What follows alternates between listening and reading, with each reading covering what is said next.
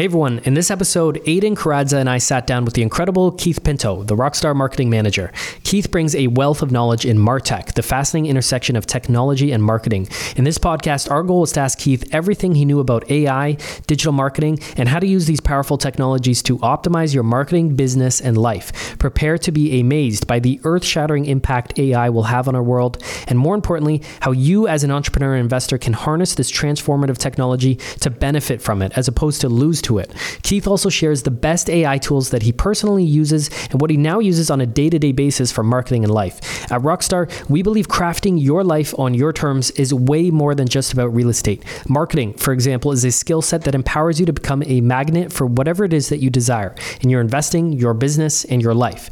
As a Rockstar Inner Circle member, you gain exclusive access to direct marketing training from Tom, Nick, and now Keith as well. From monthly newsletter articles that we mail to you, packed with insightful articles, to presentations at Rockstar member events and exclusive classes at VIP member meetings, Tom, Nick, and Keith go deep on how to become a marketing magnet for whatever it is that you're seeking. Tom even gave me some private advice the other day that the next step in my own journey should be to understand how both markets and people work. So between learning proven marketing strategies and strategies that Tom and Nick rely on, to tactical training from Keith on how to leverage technology to its fullest, you get exclusive access to it all as a Rockstar Inner Circle member. To learn more about the Rockstar Inner Circle membership and all the incredible benefits it offers, reach out to us by email at members@rockstarbrokerage.com, call 905-338-6964 extension 210 and chat with us about the membership, or simply visit rockstarinnercircle.com/member to learn more. By the way, this podcast intro is brought to you in part by ChatGPT. After this conversation with Keith, it woke me up from my AI ignorant slumber, and I'm now using ChatGPT regularly to help me speed up processes of my life. Now, let's do the same with you. Without further ado, Keith Pinto. Are you ready to live life on your terms? Is it time to take charge? Real estate, business building, the economy, health and nutrition, and more. It's the Your Life, Your Term show with Tom and Nick Karadza. Are you ready? Let's go. So I'm here live with Rockstar marketing manager Keith Pinto. He's joining us for the first time on the podcast, and then Tom's son Aiden as well is joining us. And we wanted to do this podcast with Keith. Keith is just a wealth of knowledge when it comes to marketing. He's essentially the manager of all the marketing here that happens at Rockstar. And lately, he's also dived down the AI rabbit hole. So this recent AI boom that we've all been hearing about with ChatGPT and all these different tools and stuff, Keith has become a wizard at using these tools. He just did a great presentation for the Rockstar VIP members and then for the team members here on Monday. He scared everyone there at the VIP event. That was fun. Yeah. Keith took a turn scaring everyone instead of Tom with his economic update. So yeah, we just wanted to sit down with Keith and chat with him about his journey here to Canada, about marketing principles and a lot of his marketing knowledge, and then also this AI stuff. He has a lot of interesting stuff that he can share about that. Yeah, awesome. I'm super happy to share whatever I have. So Keith, what's your background? Where are you from? So I'm from a city called Mumbai in India. It's, if you talk about square feet or like area wise, it's smaller than Toronto, but it has 3 times more population than Toronto. So it's around 21 million people in Mumbai. So the density is really, really high. I'm coming from a city which is like super crowded. Wow. Yeah. I think Toronto is only 3 million people. I think it's 6 or 7 Is that the whole GTA though? I think the actual city of Toronto is only 3 million. Is it? Yeah. Okay. But then if I'm only holding on to Toronto, we're smaller than Toronto and we still have 21 million people there. And it grows every day.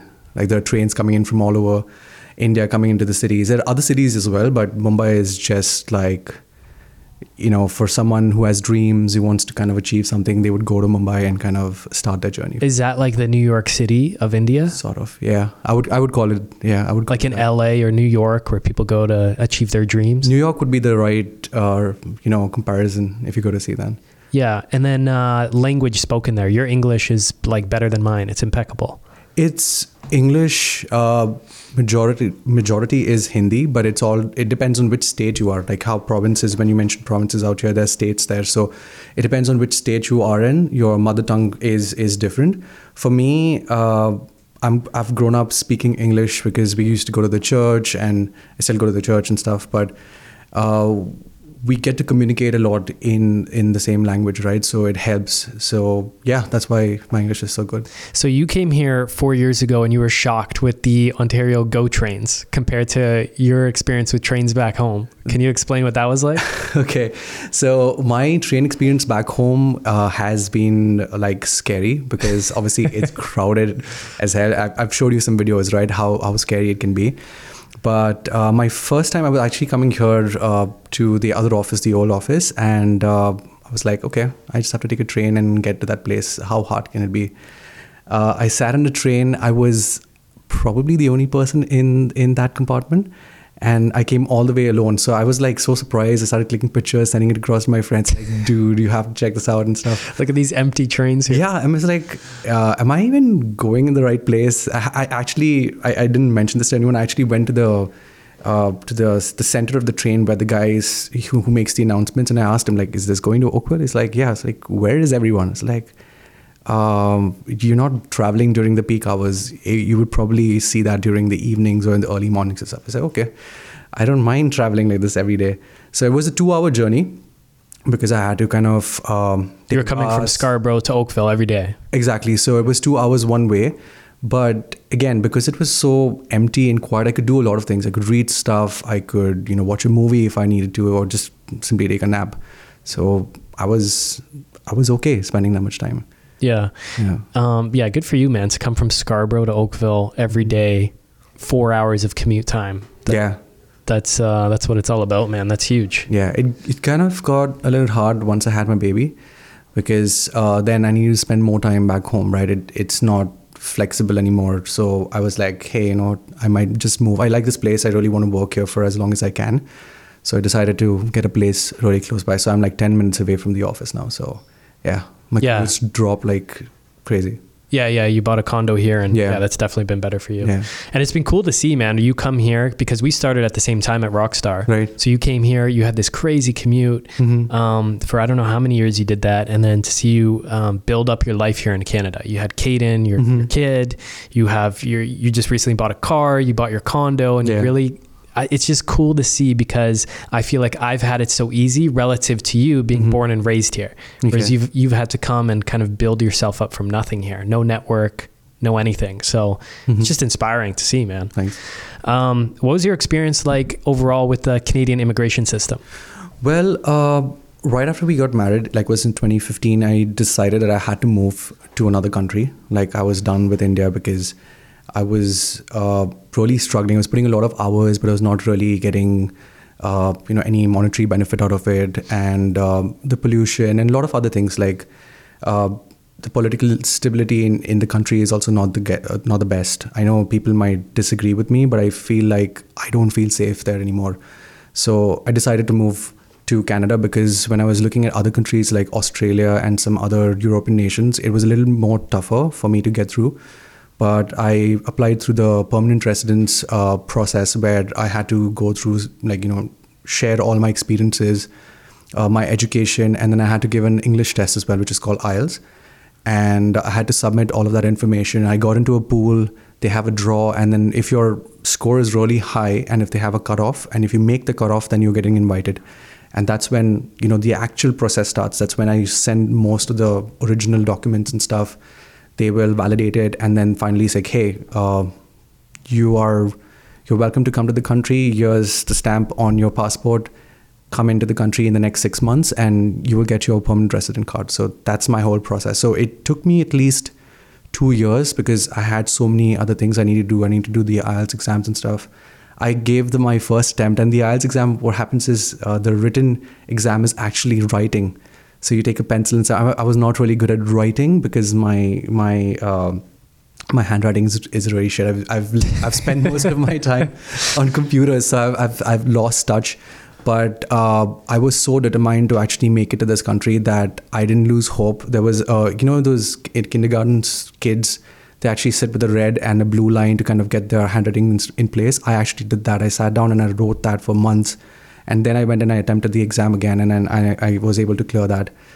And everything else was fine. My scores were all like really, really high, except for the writing was just because of my handwriting. What was the exam for? It was to just test your English language. Okay. And you need to pass this? Yes, but you can. There's not really passing. It's just like they see your ability, and based on your scores, you get bonus if you are really good at it, right? So I see. I think it's a CLB 9, if I'm not mistaken, is what I kind of achieved, and that gave me an additional 50 points that could be added to my entire score.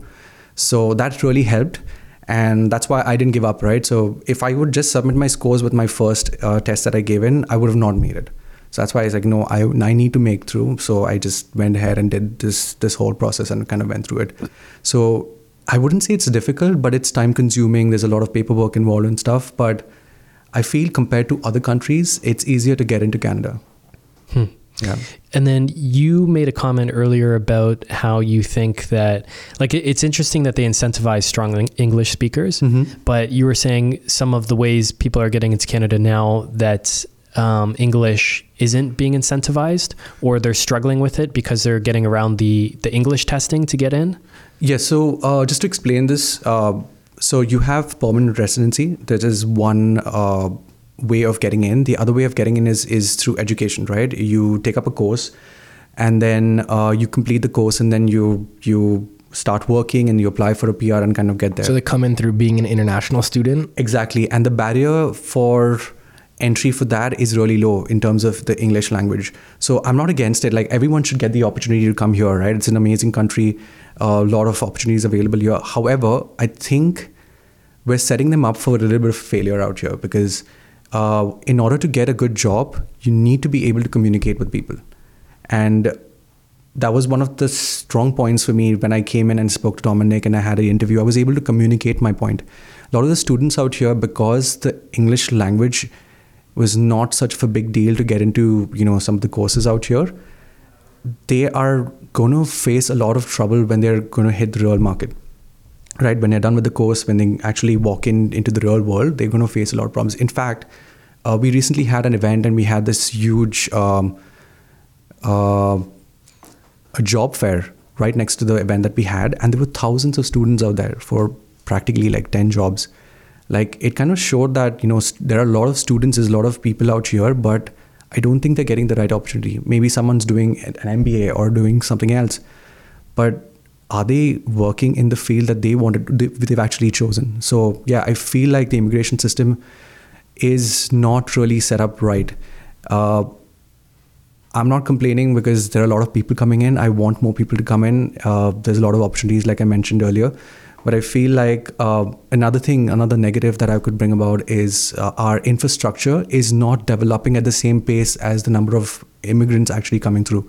So it's me, it's you who's already been in the country are going to face this problem where you go into the hospital at an emergency.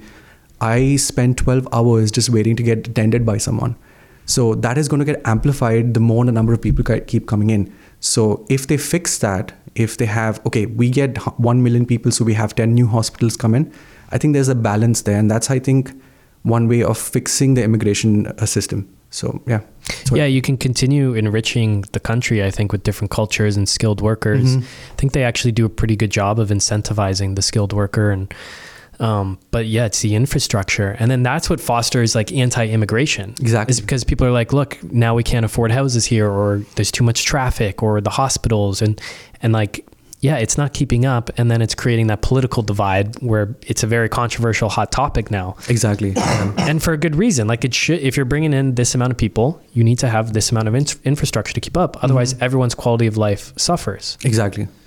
So yeah, and totally, we see that with housing, and we're also looking at the numbers recently, the amount of international students coming into Canada compared to the other big whatever it was, like the G7 countries. And yeah, Canada's, I think it was almost 50 or 100% more, like double the amount of international students coming in Canada compared to like the US, the UK, Australia. So yeah, it's crazy to see. Yeah, per capita, it's pretty nuts. Yeah. I want to ask you about AI. So you had this awesome AI presentation. Okay. And first of all, what is AI? Just a quick definition.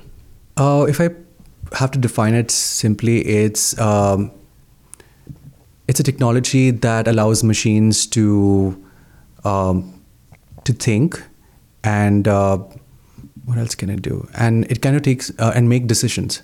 So think of it as a software that has the capability of, consuming so much and analyzing a lot of data, learning from the data, and then using that data to kind of make decisions and solving problems. So that is what AI does. And it's kind of formulated based on the human brain. Because what we do is, like right now, my eyes is looking at 30 frames per second, right? For a minute, it's like 1,800 frames per second. And in a day, if you're not going to sleep, it's going to be like 2.5 million frames per second.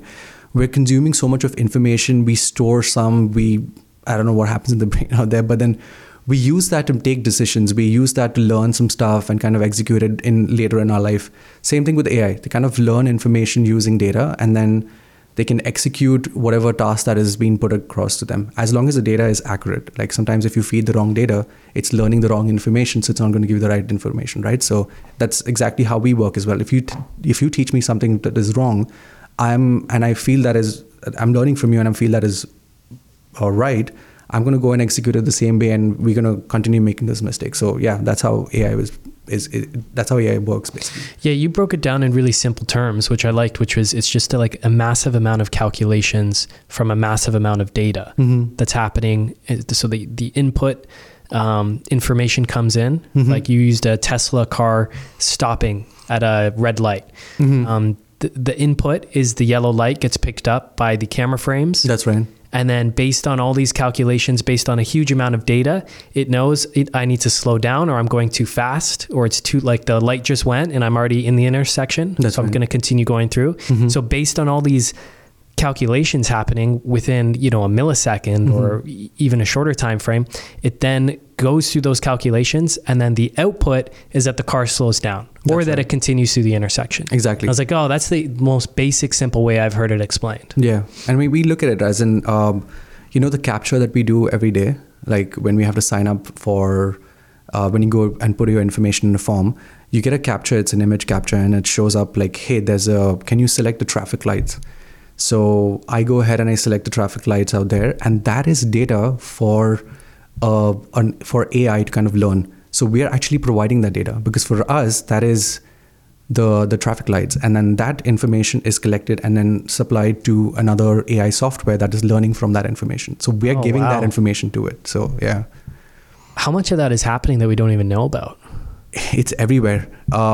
Think of it when you are translating something, like you found something which is in Spanish, and you copy paste it and put it into Google and say translate it into English, and you say, oh, that's not bad, and it'll ask you, hey, is this good or is it bad? You see the up and the down arrow, right? So when you hit up, it means that you're feeding this information back to AI, saying that this is good enough so that I can use this for the next thing.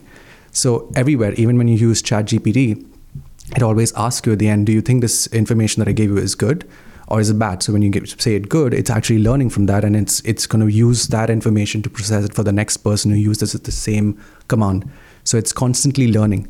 Your car as well, sometimes when you're driving. So at the end of the driving system, I'm not sure if it's really active with most of Teslas. It'll tell you, how did you find your driving experience? It was in the test phase. So it will say yes, no, you made these mistakes. So it's basically you're feeding information. So Tesla right now is fighting with the government, saying, I need to do more of these tests. I need to be on the road testing these cars, because that's the only way the car will learn that, there's a person walking, or there's another car, or there's some sort of obstacle that I need to avoid. And yeah, that's basically giving it more information.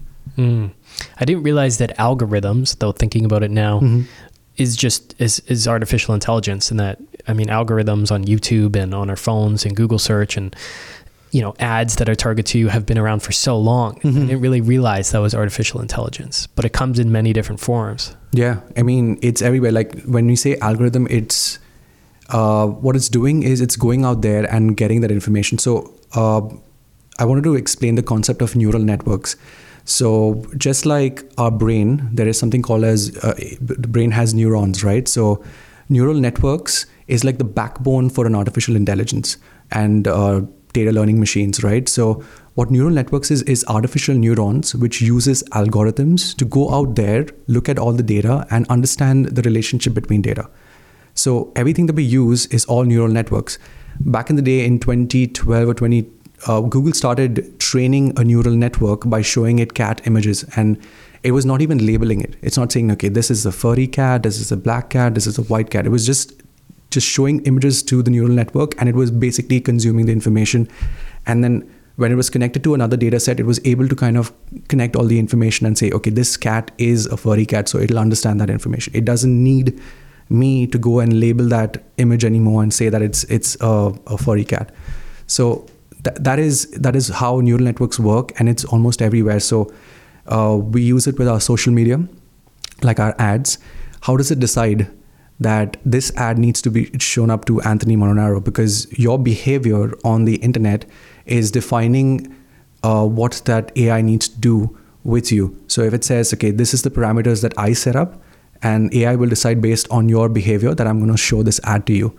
And it's doing pretty well, right? Right now, our ads are running on an auto basis. We just put in like, okay, it just needs to be served within Canada, and it just goes and figures out, which is the right audience. It takes a little while, right? It's in a learning phase. It goes and searches out for people. But when it figures it out, it knows which one to go and target and show these ads to. Are you getting this information back? Like, okay, here's the target demographic we've decided on that's engaging with your ads? No, I don't think we get that information. We can save them as audiences that we can reuse it, but they will not really give you the demographics and stuff that way. It's not really visible. So it'll give you a pool. It'll give you a specific audience group. That's right. And then you can go after it and like remarket and use that pool as well. But you don't get names and demographics and all that stuff. Is this Google, or is this different social media like Facebook ads? Which specific platform? Any ad platform right now is all structured around the same thing, because it's all based on behavior and how you kind of structure it. Like, if you give a lot of information, back in the day when ads really ran, was you gave them demographics, like you gave them your name, your age, where you're born, and where you're staying right now, and based on that they would actually go and find you, right? But now, so like when you sign up for Facebook, you're putting in all your demographics. Exactly. And then you would, as a marketer, use the Facebook, you would target your Facebook ads to that whatever specific demographic that you wanted. Correct. And back in the day it was based on that demographics, but then say for example I was in Mumbai, right? So now I've moved to Canada, and it automatically picks it up based on my GPS data and stuff that way, that where I am right now, and it'll only show me ads based on this country. Initially, that was not allowed, right? So I was in Mumbai and India, and if I was in Canada, I was still getting ads from India. But now, because of AI, it understands where I am and what's my behavior, which city I am in, and I'm kind of localized, and I get ads localized as well, based on all the behavior and stuff that I'm doing. I've noticed that too. Like when we're in Croatia in the summer, I've noticed my ads once we're there for like a week are then Croatian products and all the languages in Croatian. And I didn't change anything in my settings or on my phone. Yeah. But yeah, it just knows your location and then I guess pushes those ads. Yeah, it's instantaneous. Like it changes almost as soon as you go there and switch on your maps, because you need to do that to get to a place, right? It knows exactly, all that data is fed back into the system, and all this data is what AI is learning and then delivering stuff to you. So as much information that you can give back to the system, that is how it's using to kind of process it and come back to you with the relevant information. I don't know if you guys have had this experience, but I feel like sometimes I'll say something out loud. I like don't even search it up on my phone, and then you get those ads the next day and you're like, this thing has to be listening to me. Yeah. And I don't know if that's true or not, but I feel like we've all had those experiences where it's like how much you say truth something. is in that? I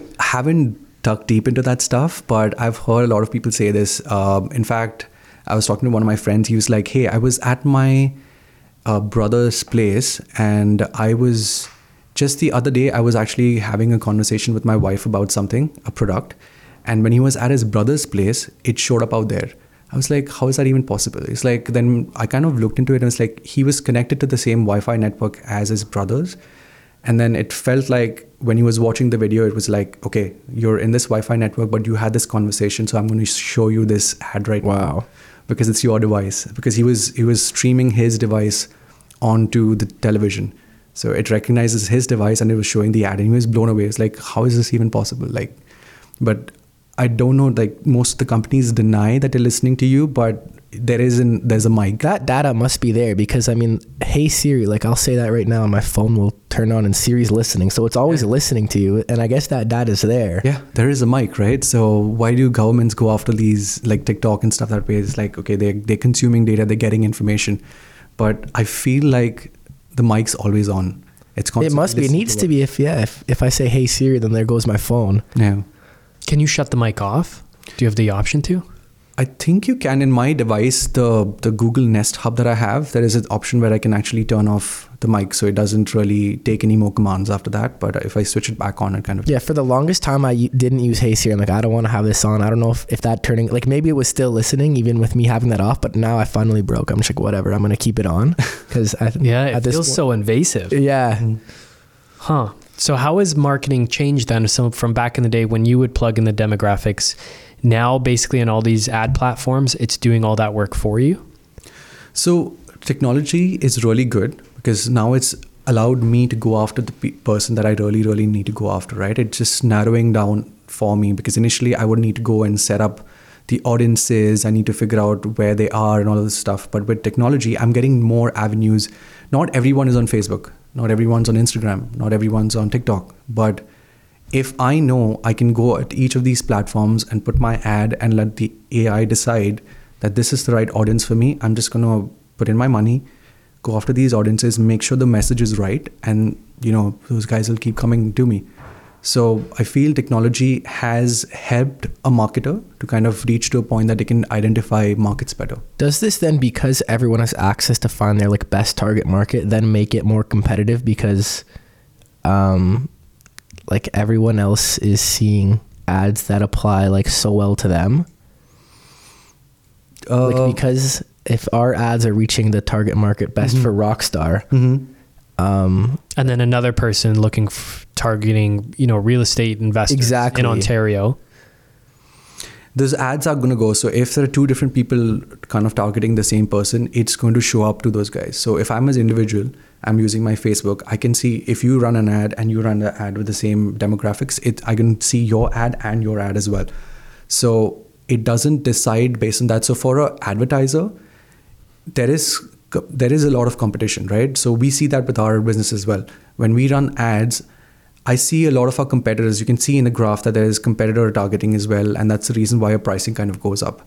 If there are more competitors who are going after the same keywords or the same demographic, your price automatically starts going up because it's based on bid. Who is willing to pay the highest amount for this person's attention is going to get that person. So it's all about how much. So it's not like both companies' ads will show up. It's just whoever pays more. It could show up for both of them, but then the frequency also matters, right? So how many times are you going to show up with those person? Like if I don't have that much of money and I've kept my bid really low, it's not going to show up so many times on that person's feed. But if I'm constantly, my budget is high and it keeps showing up in my feed, there's a high possibility that I'm actually going to click on that ad and kind of go there. It happens with me. I don't just randomly just click on an ad. I need to see that a couple of times to see, okay, what is this information? And then I kind of go in and kind of see that information. I just don't randomly click on an ad as a marketer. So, yeah. All these privacy laws are coming out that seem to be blocking some of these things. Mm-hmm. So as a marketer, how are you constantly staying up to date with all these things and then pivoting and adjusting and working around basically this war that's going on out there? And to add to that too, I know there's specific keywords that you can't use when we're advertising, right? So because we're in real estate, so we cannot target certain demographics. We can't be like, okay, this person in this profession and stuff that way. We can only target the age 18 and above, and we can only select the area. That's it. That's all that we have. So financial services, anything to do with real estate, and there's one more thing, I think political as well. I think you can't use targeting. It has to be available to everyone to kind of see that. What was the other thing that you asked me about? Keywords that you can't use? No, that was it. And then, to add on to that, so then what is an example of a business or a company that can specifically target something? Like, is there an example that we can't do but another company can because they're totally different? Yeah, why is real estate blocked? Like, I understand politics.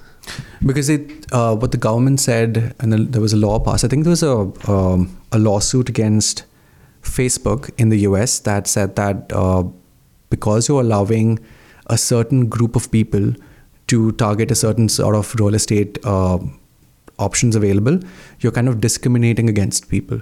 So if you put an ad which is real estate related, it has to go to everyone. You cannot discriminate. You cannot be showing ads only to the rich and not to any like a middle class or the lower class.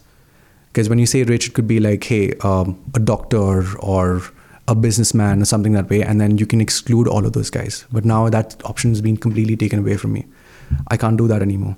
So I have to target just the area and the age, and that's it. It is a lot. Okay, and no other demographics. Other businesses can do that. Like an e-commerce business can kind of go and figure out, because it's a product-based stuff, so it can go after certain things. So if it's like a gym-related product, you can search for people who are interested in weightlifting and all of that stuff. And kind of interesting. stuff, but not real estate, political, and financial services. There is more, but I think these are the top 3 that I can think of right now. Do you think there's like a good balance that can be struck between consumer protection laws and then also the need for marketers to target and advertise? So there's a huge battle happening right now, and I think it was around 2021 and 2022 where everyone was trying to get away from the cookie world, right? So how does marketer kind of identify and retarget and show you those ads over? Can you explain too, for anyone who doesn't know, what cookies are when you accept? Absolutely. Yeah. So if I say I visit Amazon today and I clicked on a product and I looked at the information I was not ready to kind of buy, I get out and I go on Facebook, any other place, I start seeing ads for it. So what's happening is when I went to Amazon dropped a cookie. Okay, it's a pixel basically. So it dropped you could say a code. So this is what you're accepting when you click yes on that pop-up box whenever you open a... So now every website needs to have that. It's telling them, hey, that we actually do cookies. Can you please accept it or reject? Or you can modify, like, who do you want to show your data to? If you click on that, it gives you a big list and which networks you want to kind of share that information. It's kind of going in depth to who you want to share your data. You can either accept all, or you can reject all, or you can kind of modify that. And that is allowing the cookie to kind of get deposited on your browser. And based on that, ads will then go after you, right? So it'll be like, okay, I identify this person like this product, so now I can show this ad and go after this person as many times as I want to. So that is how the cookie is working. So now most of these companies now are trying to get away from cookie, because eventually they, like for example, Apple doesn't allow tracking. Like it gives you an option when you set up your phone, is like, do you want to allow tracking or disallow tracking? So if you click on disallow tracking, I can't track anything that an Apple phone user is kind of using. So that means I cannot drop a cookie. I cannot do any of the kind of stuff. It's illegal. So what's happening is marketers are now finding different avenues to kind of find these guys. There's something called as the cookieless world. So we're now using servers which will identify these people, and then I'm not really explaining it right, but it's like it's a different way of tracking them. You don't get all the information that you need, but at least you know, okay, this person is coming from this place, he's using an Apple device, and he's probably from this area. So you're getting some information from them, and that is like, it's not going straight forward now with the cookie. It's like kind of going like a roundabout way of trying to track information. So you're setting up a server. Seems like a constant battle between marketers just finding loopholes around the laws and protection. It's complex because you're adding more layers. For a marketer, it just gets more difficult every day because you're constantly adding new laws, you're constantly changing. Like for me, when we were introduced to this whole thing that I cannot target anymore, I was shocked, because that is like a bread and butter, right? I'm like, I need to know, I need to go after my market. Like, how can you stop me from doing that?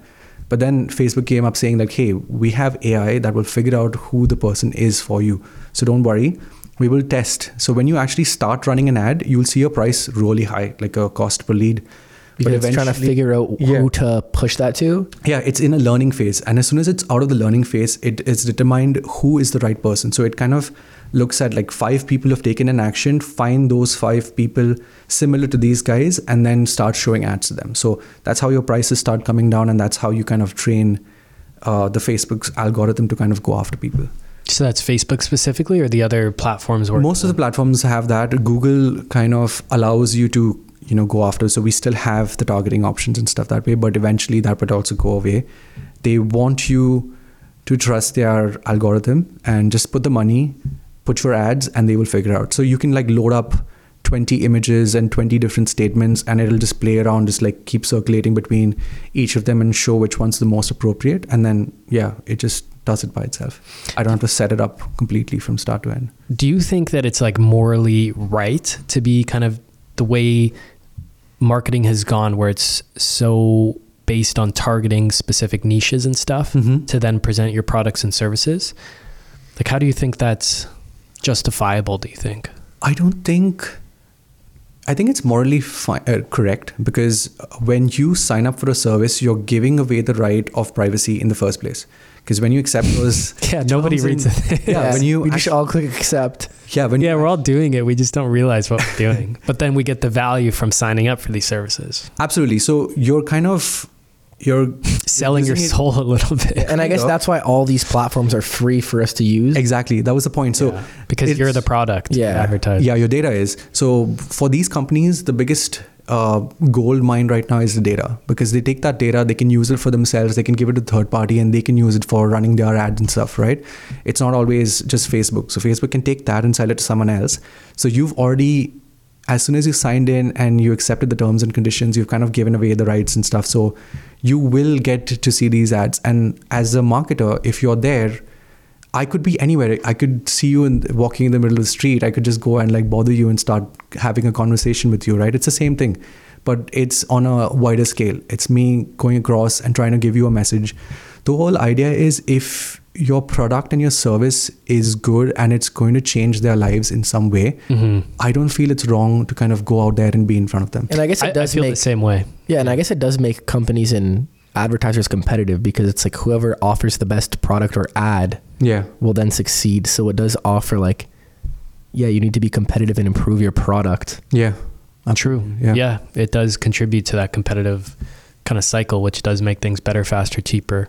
I agree. I think if you have a product or service that can benefit people, then you have a moral obligation to try and get your message out to those people.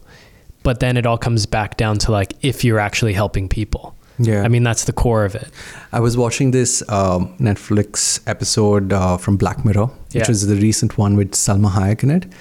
And it's actually, I don't want to like give spoilers, but it was around the same thing. Like, the person gave away his rights, and then there was a show created based on the person's life. And, it's all because of AI, and was easily able to create characters and stuff that way. So I'm like, this show, first of all, is amazing because it depicts all the stuff that could happen in future. And I was thinking like... And is happening. Yeah. I mean, if I'm giving away my rights and my image and everything else there, what stops them from using my face, my identity? And I think that's where, some of this stuff gets crazy, because some of the stuff that you were showing during that presentation with the voice AI, and then you showed that Drake song that was completely made by AI, and it sounds exactly like Drake. That's where it can get scary, I feel like. And then that's where like we need some rules and regulations. Not only did it sound like Drake, it was a great song. Yeah, it was a really good song, because even Weeknd is a part of that song as well. So when Drake was asked about this, he was like, he was pretty pissed off about it, right? I mean, how can you kind of make something and it's like, it wasn't used for commercial purposes, but where are we getting to? Like, it's like, there's enough of information or enough of songs available from Drake that you can actually use that to train an AI model that does voice and kind of create that for him. So, and I saw that AI song had millions of streams on Spotify the next day. Exactly. And then it is beneficial for him, because he will never have to sing another song again if he ever loses his voice. That's his insurance. But if someone else does it, it's a problem, right? I mean, commercially, like, they are going to make money, but where do we stop? Yeah, like who has the rights to what? Exactly. Wow. So this recent AI boom, like ChatGPT, you shared a bunch of other ones. Midjourney is used for just creating images where you put in the prompts, teddy bear riding a skateboard in Times Square. Yeah. And then it creates that image. You had a bunch of them, which we can go over.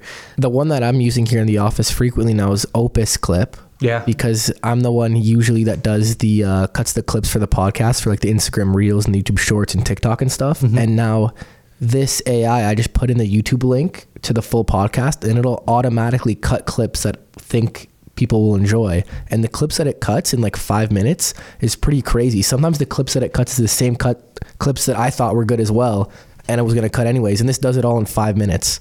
And it's giving you a title and copy for that clip. Yeah. Everything. Yeah. It's actually putting in the captions. At certain places, it's actually throwing in the emojis as well, right? If I'm not mistaken. So yeah, I've played with other tools as well, and I recommended it to Aiden at a point of time. And every day, I actually stumble upon a new tool. So it's hard to keep up, because yesterday I was talking to Nigel, and he mentioned about this tool called Tome.app, which does presentations for you. I was pretty good. I used the free version. It was able to create an entire AI presentation for me in less than 30 seconds. So I was like, did I really have to make this presentation, or I could just ask the app to do it? But then again, I had to go into all this economic stuff, and I was trying to kind of personalize it a little bit. But right now, on a daily basis, I'm seeing one new app that comes out, and I'm sure there's going to be another app that's going to beat OpenScript as well, or even ChatGPT has got so much of data now and so much of fan following that it's going to be tough to beat ChatGPT. But if there's a tool that could do a little bit more than what ChatGPT is already doing and has more accurate information, then I feel it could be beaten as well. There could be something else. So do you think that the choice basically comes down to either adopt these new technologies and progress, or ignore them and try to hope they go away? What's your advice to people with all these new tools coming out? It's definitely not going away. With the pace it's growing, with the amount of investment that venture capitalists are actually putting into to these companies right now to generate AI, to all of the stuff, it's an indication that this is here to stay. It's going to transform a lot of things. If you go back when computers really hit the market, a lot of people kind of said like, nah, it's not a big deal, and I'm not going to accept it. Those guys faded away, because anyone who adopted computers were able to kind of transform their business and were able to do more.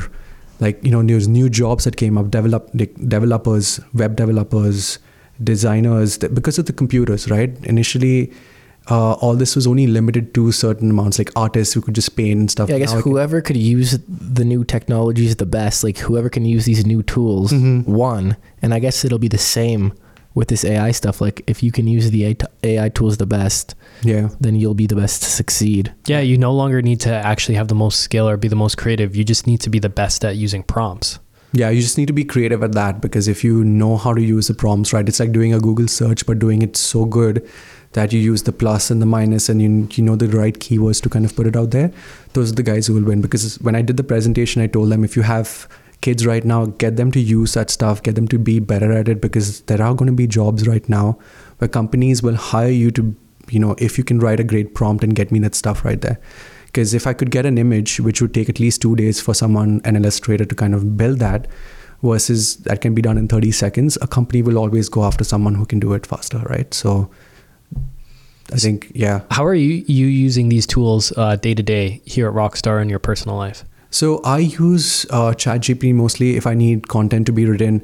I'm doing this little side business where I'm trying to help small businesses with marketing as well. If I need to kind of build blog posts, have structures and stuff that way, so I can kind of build that structure and start adding my own content. I don't use ChatGPT completely, because there are tools there that can kind of identify if this stuff is written by AI or not.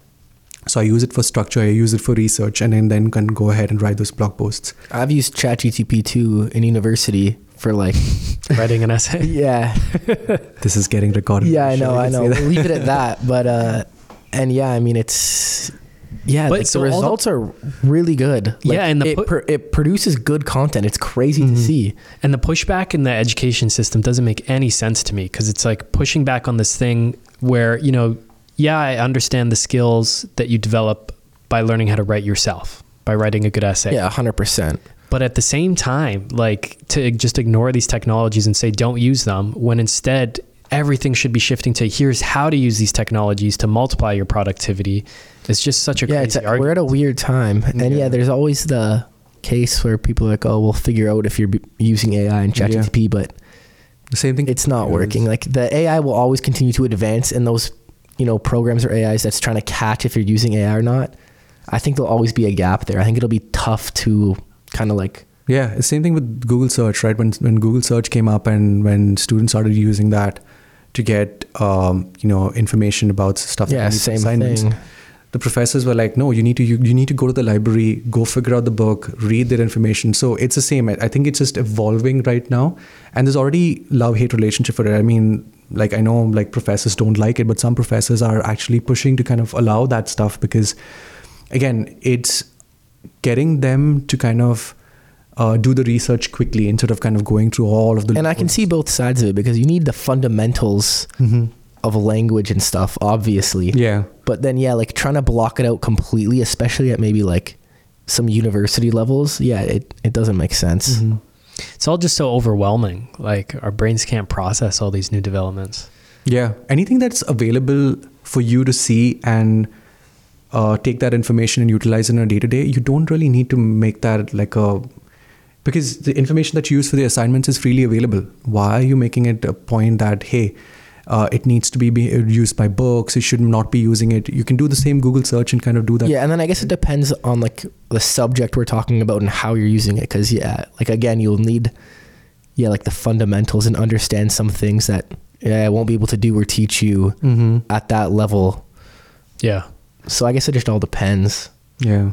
So how do you think people can integrate this for themselves in their own lives? I think with their own lives, like for example, my wife used ChatGPT yesterday for writing a visa letter for her mom. So she wants to invite her. So she was like, I don't write one. So I said, just prompt ChatGPT to write one for you. And it did. And the only thing that she did was she added her mom's name and she added her name and the address. That's it.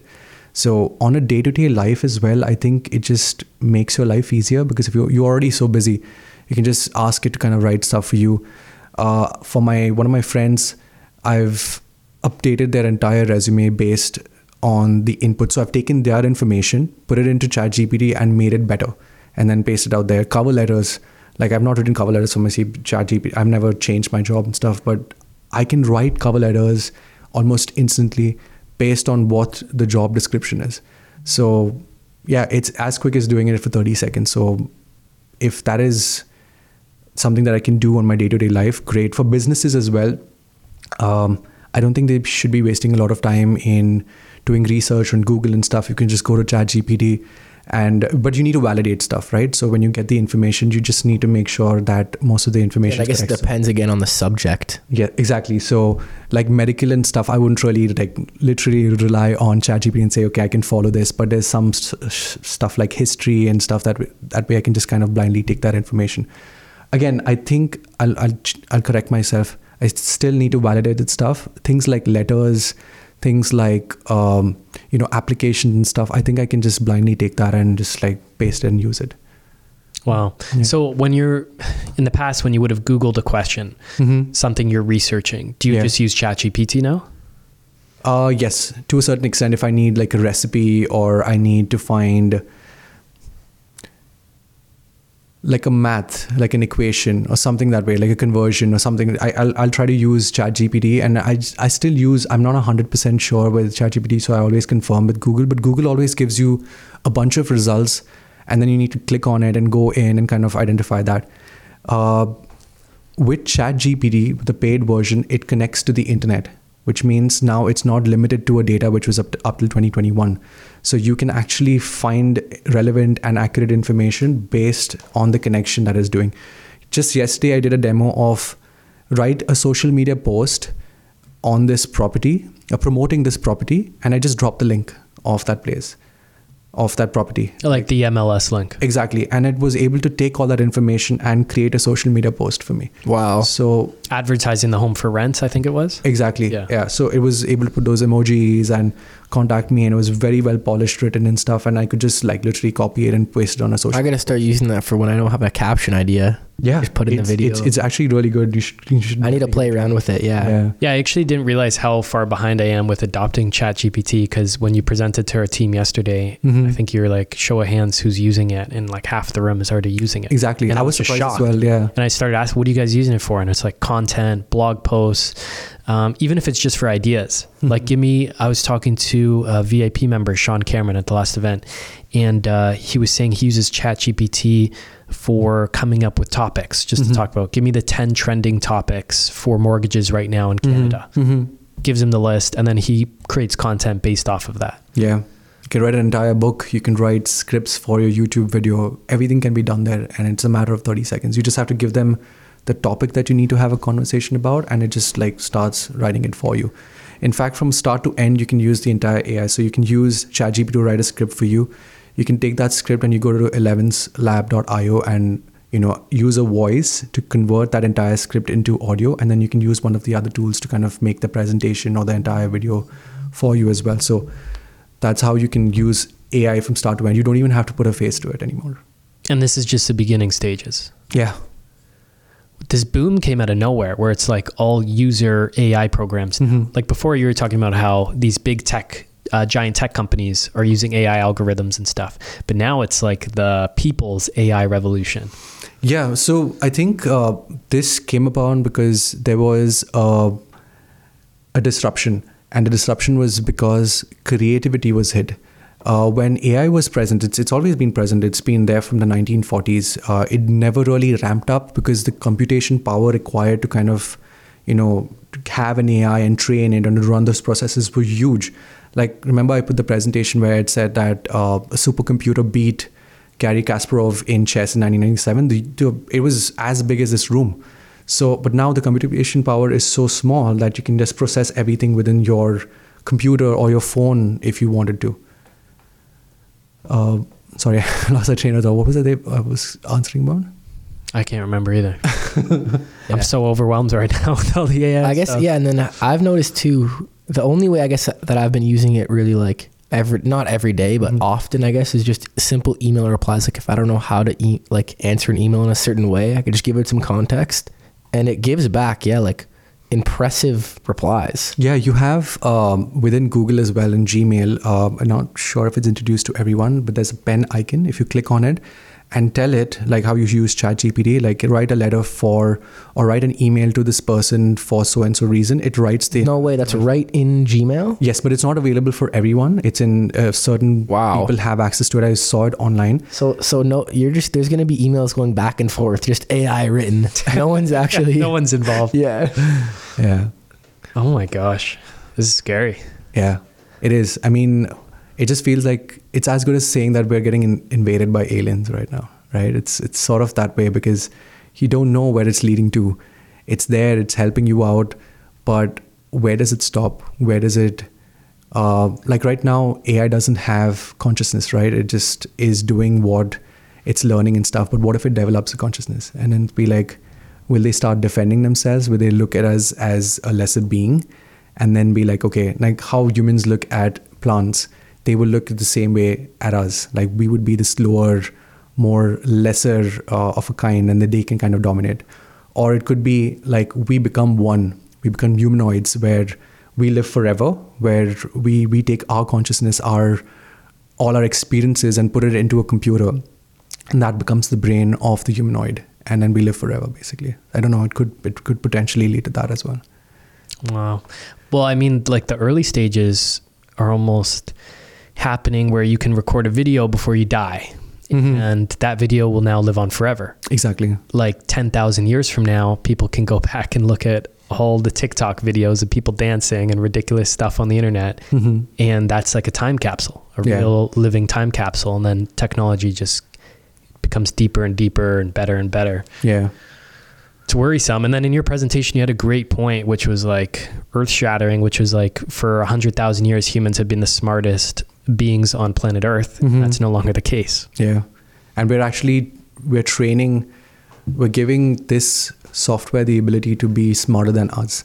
Because how smart can one person be? But it's learning from everyone. It's learning from everyone's art. It's learning from everyone's information, history, and then it's able to we're coming to a point where we're letting AI entertain us, right? It can write a book for us. It can create music, which is like I told you about the Drake stuff, and also it's going to entertain us. But will it come to a point that it'll start ruling us as well? Because it feels like what we're doing is not good enough. Like we're not eating the right amount of food, so we're not eating the right food. We should stop eating that. Will AI control us that way, or will it just be something that we can work along with and stuff? I don't know the answers to this, honestly, and not many people know. When I ask ChatGPT the same thing, they say like, it's always again, ChatGPT is answering based on what information it's been given. So it's being very diplomatic right now and saying that, hey, no, we're not going to take over the world. We're just being nice, but we're just going to be here to help you. But what if it actually starts thinking and has the ability to kind of do stuff on its own? It definitely feels like there needs to be some regulation stuff involved, which I don't even know if that this point is possible to stop this growth and put like, whose idea is all this? Yeah, like I don't put even a know stop to this. Yeah, if that's even possible, but to a certain extent, there is filters created by these applications. Like, for example, we have applications that can create videos, right? There's Gen 2 that can create video. There's images, which is Midjourney. You can't create certain images, like any violent images, anything which can depict pornography and stuff. But a lot of these softwares are open source. You can take that software, put it in your computer, train it, give it the right amount of data that it needs to, and you can create whatever you need to. So in wrong hands, it's actually bad. So I don't know how you can control that. So yeah, I guess it's like any new technology, like it depends on who's wielding it, whether they can use it for good or evil. Like guns, you can kill someone with it, or you can, kill your dinner for the night and feed your family. Yeah. Damn. yeah, mind-blowing stuff. How has marketing changed since you started 15 years ago, 10 years ago? I think it started 10 years ago. Marketing's really, really evolved. When I just started off, I was, doing simple blog posts and stuff that way. There were advertisements we used to do in paper and in television and all of those things. But as soon as technology got introduced, like social media and the opportunity to kind of go after a bigger audience, I think that transformed everything. Like, ads can be, you can go after, like put in like $100,000 and go after like millions of people just by a click of button versus just like going to an event and being out right in front of 1,000 people. So your opportunity to meet more people has grown. And just like computers, marketing also needs, you constantly need to kind of keep yourself in touch with the new trends and the new technology, because if you fall behind, then you stop learning, right? It's like you have to constantly keep learning. You have to constantly keep reading. You constantly keep in touch with new trends and new ad platforms, new social media platforms. So, are you the, early adopter and you get the advantage, or you just stay behind and not do anything and just lose out on that big opportunity? So it has transformed, because back in the day, you just run an ad on a newspaper and just wait for it and see if it actually runs, or like a big billboard, and you don't really have tracking anymore for those things. But with this ads and stuff, you can track it to the T, like to the every cent, you can actually track it back. So I think that gives me as a marketer great potential of saying that, okay, like Tom always mentions that it's a math, business is a math. So if you know basically how much you're going to spend to get one person into your business, and if that math works for you, then you can basically grow your business exponentially. If you can put $10 versus put in 100, then you can make your business really big. Then as a marketer, I have that much control and power to say that, yes, I can do that for you. So I think that's potentially possible now because of the technology and the tracking that's available. How do you recommend people learn about marketing and AI? For marketing and AI both, I think you just constantly need to keep learning about new trends and actually doing them. So if you learn about something and don't execute it, like I know a lot of people know about ChatGPT, but I've never actually gone in and played around, because as soon as you tell someone about technology or something new, a lot of people kind of push back.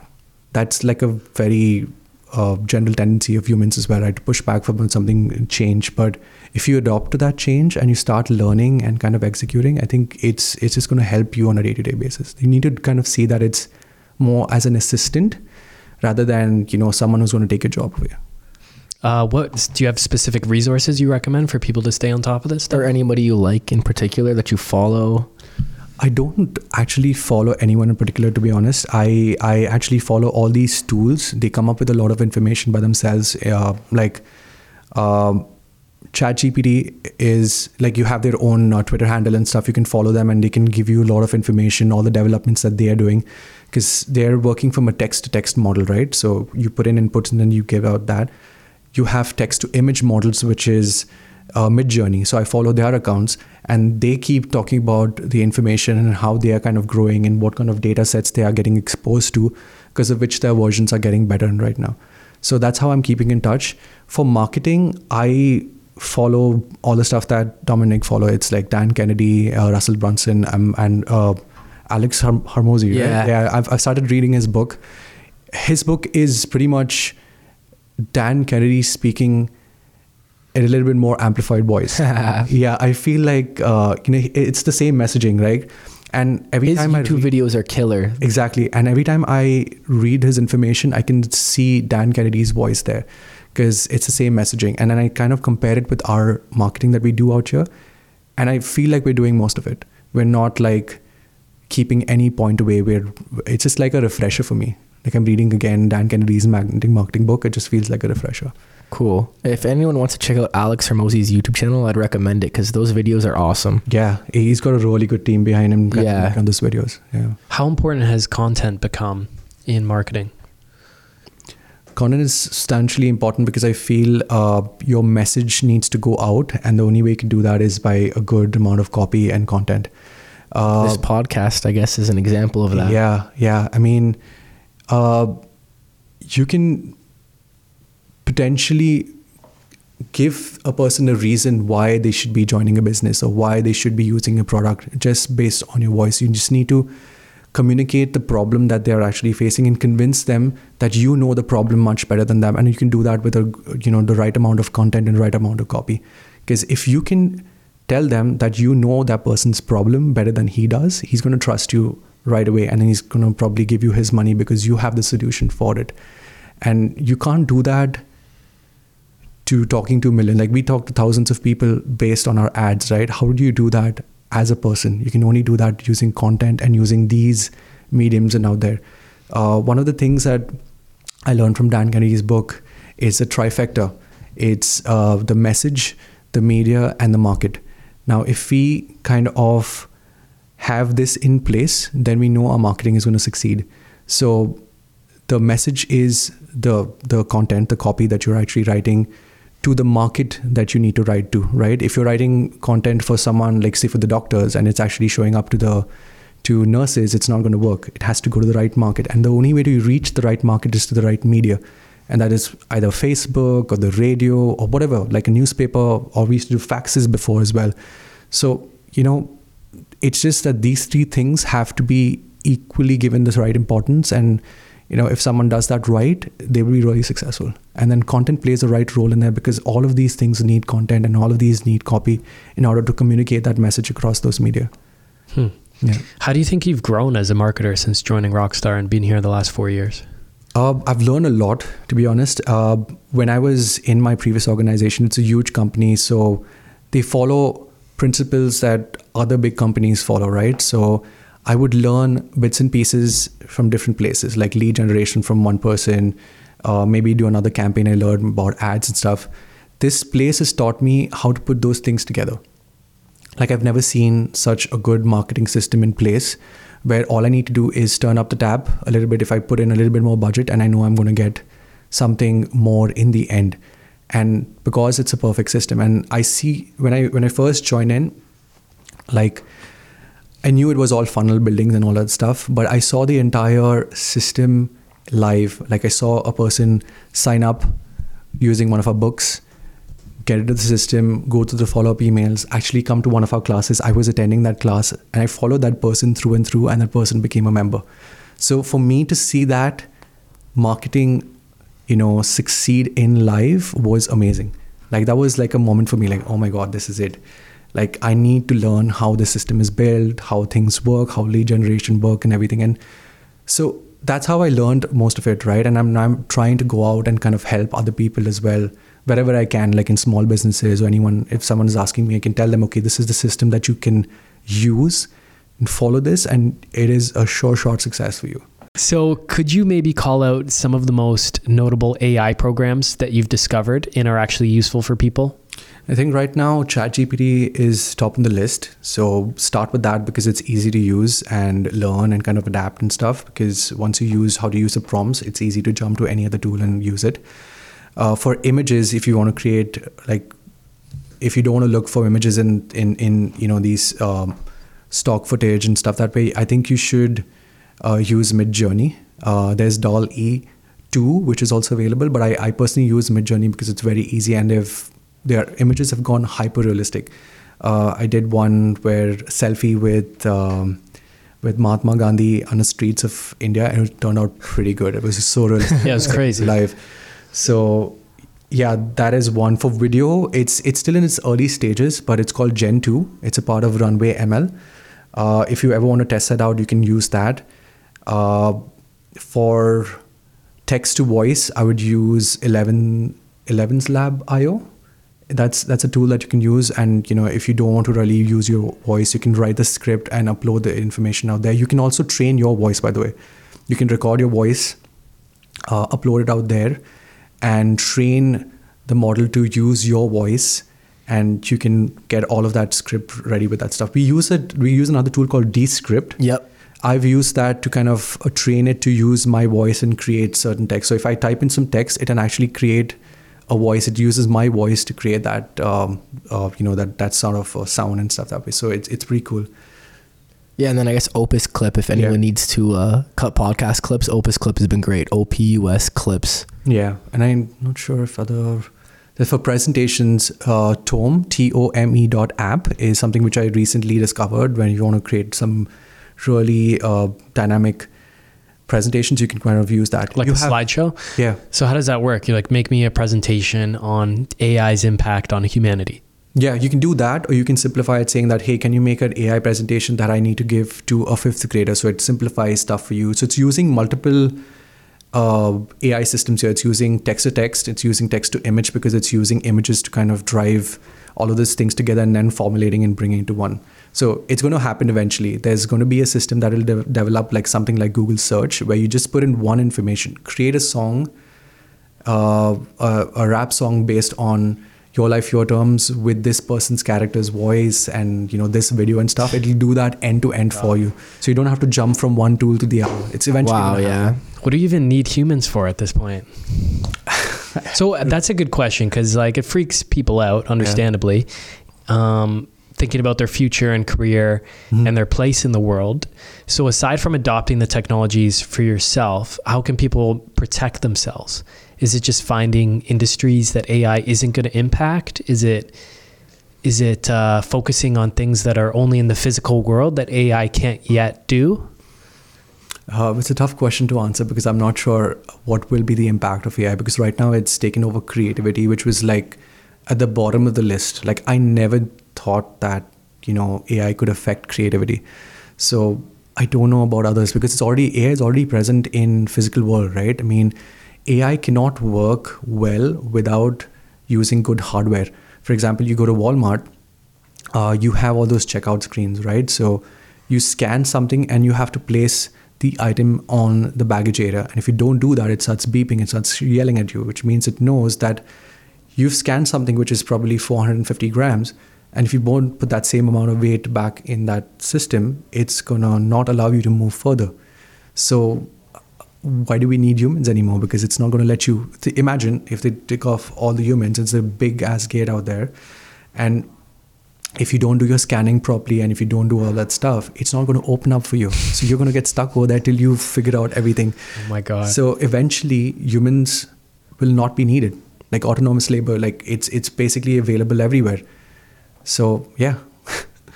So yeah, you can't protect yourself at all. Yeah. So I really don't have an answer to that, honestly, because I feel like we'll always need tradesmen.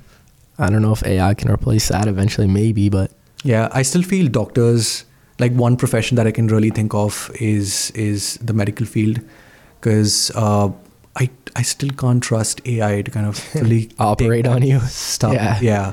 It's still there. Well, just like with cars, how there's going to be self-driving cars that have zero human error, and massively reduce the amount of car accidents that are going to happen.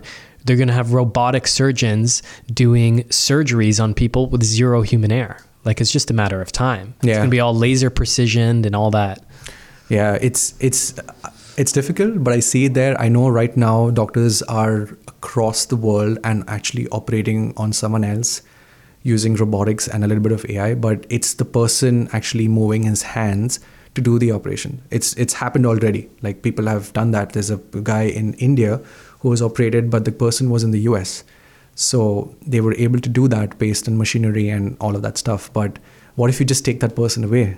Like, it's good in a way because now you don't have to wait for a long time, and you can just take an appointment and just go and get your surgery done. But how efficient is it? It's not ready yet because it still is learning from doctors who can actually make mistakes, right? It's again the same data, it's the same information that is learning from us. But eventually, will it get that good that it doesn't need humans anymore and can figure it out by itself? Yeah, don't know. Wow. Buy real estate before the AI does. Yeah, use Bitcoin, buy real estate. We don't even know that you're paying rent to a landlord who's actually an AI. Oh, God. Crazy stuff. Oh, my God. Well, I'm going to start with ChatGPT. I need to definitely integrate that into my life. It seems like it's a no-brainer at this point. Absolutely, yeah. Yeah. Okay. So thanks, man. Is there anything else you want to mention? Anything you want to leave people? Where can people find out about you? Are you on social media? Do you want to leave anything with anyone, or that's it? I have a website which is called Train the Marketer, and it's a small little journey that I have started to kind of help people learn a little bit about marketing. I'm trying to help small businesses achieve the same system that we have here so that, they can succeed. And a lot of people have burned a lot of money doing a lot of ads and stuff and going in a direction that they don't really have a direction. So I just want to help them get the right direction, succeed. And then, I don't know if this is becoming a big thing, but it's just a way for me to take this experience and help more people. That's it. Like, I've learned so much from Tom and Nick, and I can take this and give it back to so many other people and help them. Yeah, that's like a little mission that I have for myself. That's cool, man. Yeah, that is cool. Yeah. Okay, beauty. We have a team lunch, so we're going to get going. Yeah. Awesome. Sounds good. Thanks, Keith. No worries. Thanks.